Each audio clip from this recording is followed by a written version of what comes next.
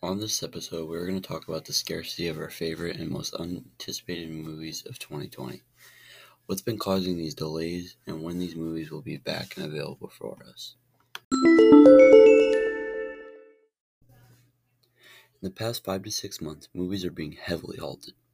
Movies left and right are being delayed or even canceled in some extreme examples.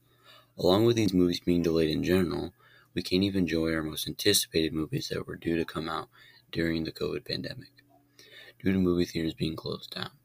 The questions we all have are, when are these blockbusters going to be available again? Well, we don't have a definitive date for this time. Movies such as James Bond, Avatar 2, or even Black Widow are all being pushed to 2021, and a large chunk of movies are being delayed just for the actors to keep them safe.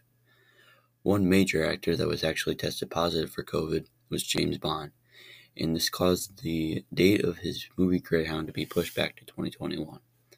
So as of now, we are really just sitting back and waiting, with no definitive date of when these movies will be released. Different directors and leaders of these movies have talked back and forth with people about not wanting to take the chance of getting these people sick.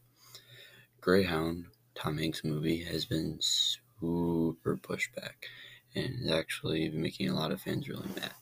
But with Tom Hanks testing positive, a lot of people understand what's happening and know that these setbacks are just temporary and these movies will eventually be released. James Bond, Avatar are really, really big movies and really big franchises, with James Bond being one of the longest running movie series of all time, and Avatar 2 originally being the highest gross movie of all time, but recently overthrown by Endgame.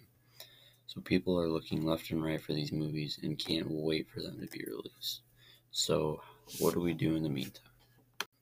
I hope you enjoyed today's episode, going over the movies that are being delayed and why they are being delayed.